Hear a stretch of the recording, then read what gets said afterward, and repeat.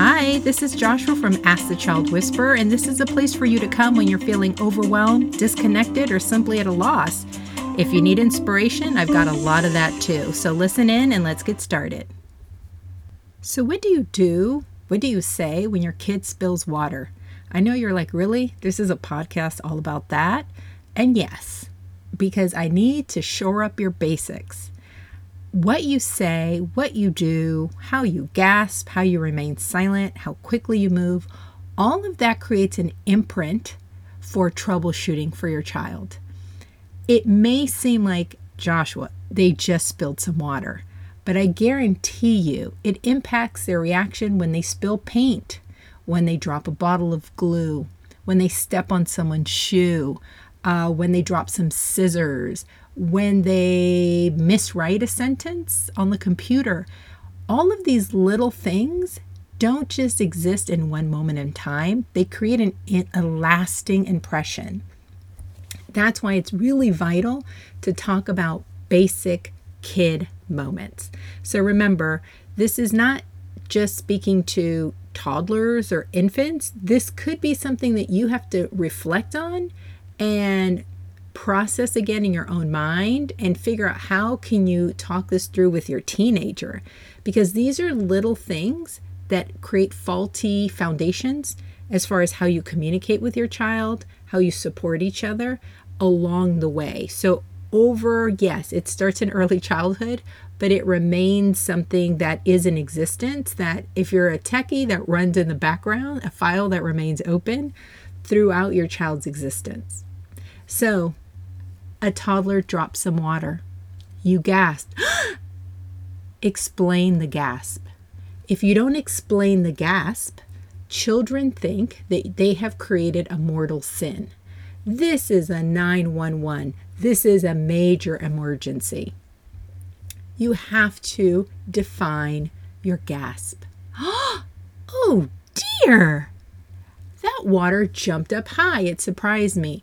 Oh my goodness. That went all over the table. Wait, what? You let go of the cup in the middle of the air? So I'm explaining my gasp. That's why I made that sound. And then you end with, that's why I made that sound. That's why I gasped. Believe it or not, when I ask you to explain your gasp, it will make you understand why you're actually gasping. What were you actually trying to transmit? You may realize your gasp was too much. You may realize your gasp is because you're on edge about a lot of things.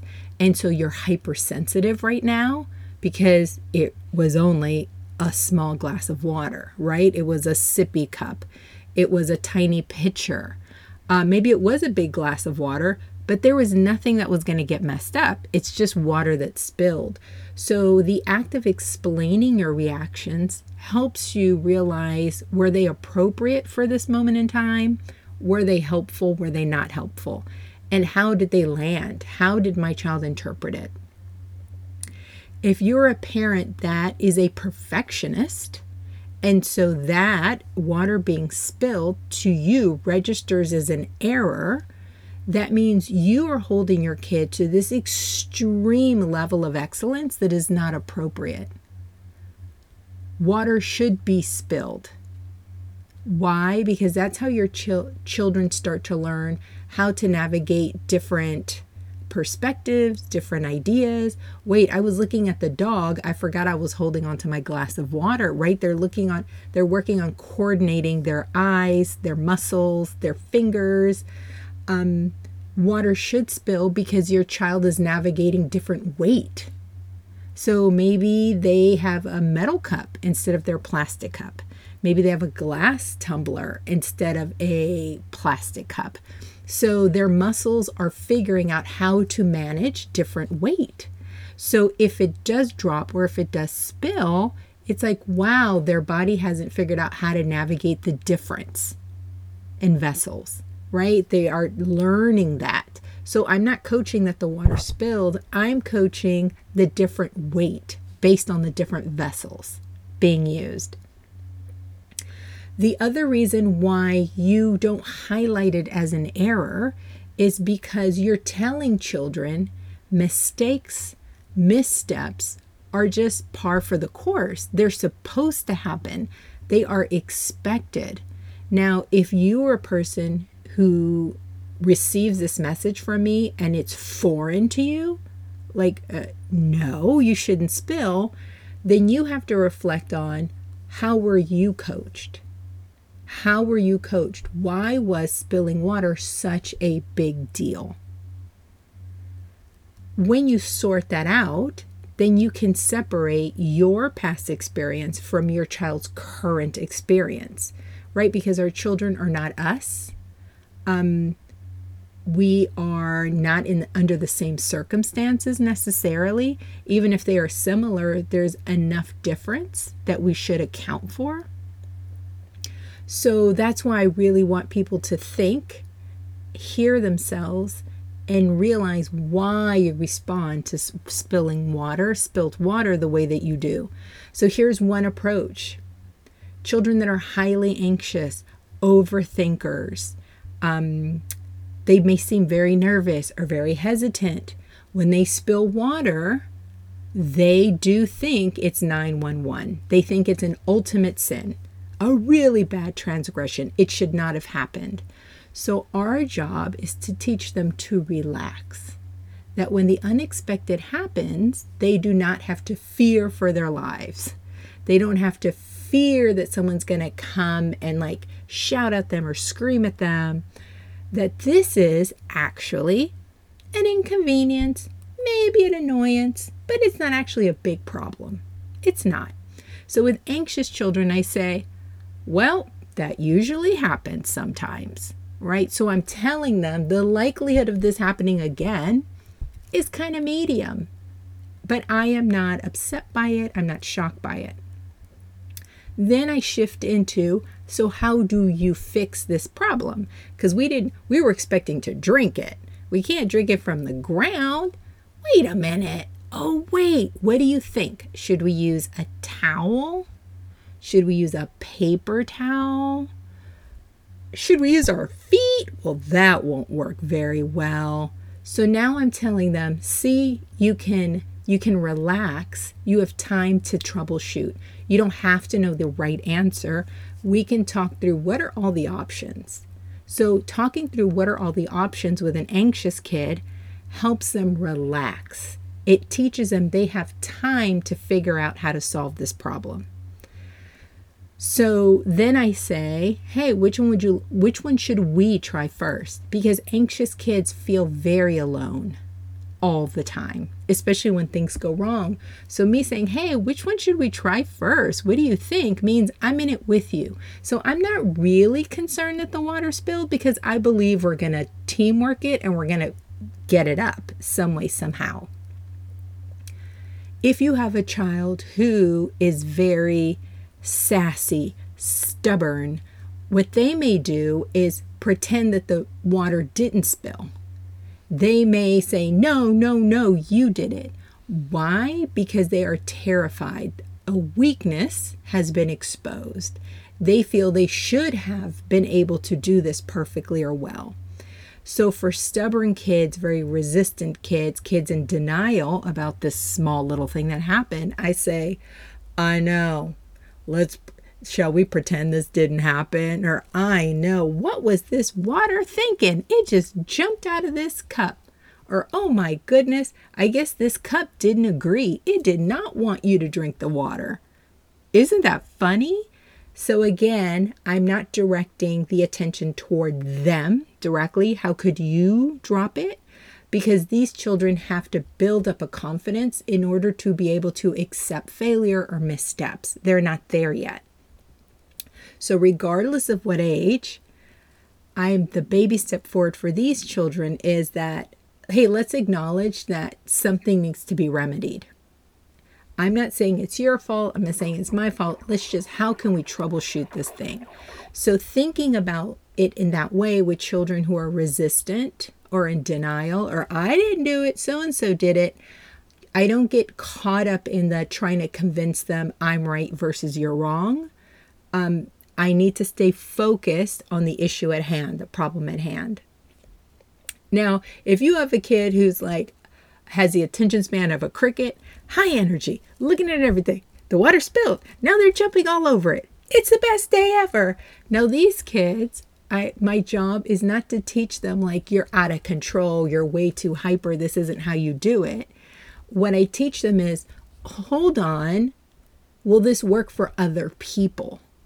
Because their instinct is so egocentric, like they don't even think about, is this a good idea or not? Because their joy speaks for them, right? Something negative happens, like water spilling, and they're like, it's a slip and slide.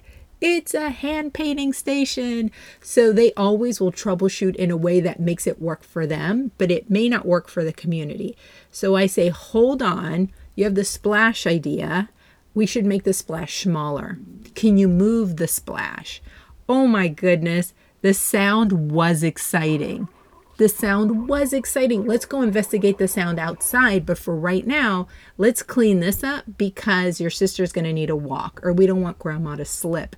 So whatever, if I can identify the joy or the moment of fascination, that is how I navigate through this spilled water. Hey, that was amazing. What? It bounced? The cup bounced? The glass did not break? How did that happen? We got lucky. Oh my goodness. Let's see if we get lucky with, and I may shift it over to, let's see if we get lucky and we drop some of your toys outside. Let's see if they bounce the same. Let's see if they escape any damage. So again, I'm speaking to their joy, but I'm helping them learn that the spilling the water on purpose or by accident, we can't extend this experience in this way. We need to clean it up, and then we have to create the appropriate experience somewhere else.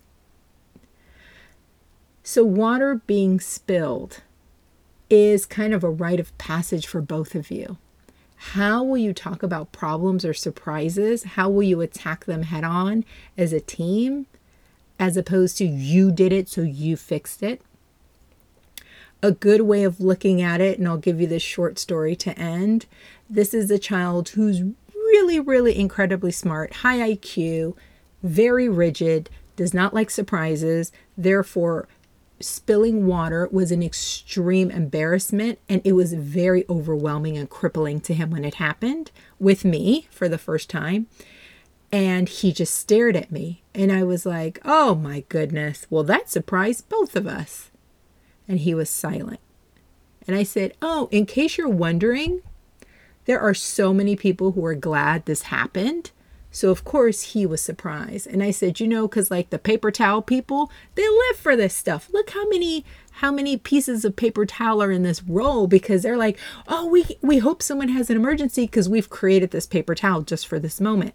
I'm like, oh, the cloth towel people, them too. They're like, I made this super absorbent. So all these people are hoping and wishing that people would spill things because then people can use their ideas, right? Their products.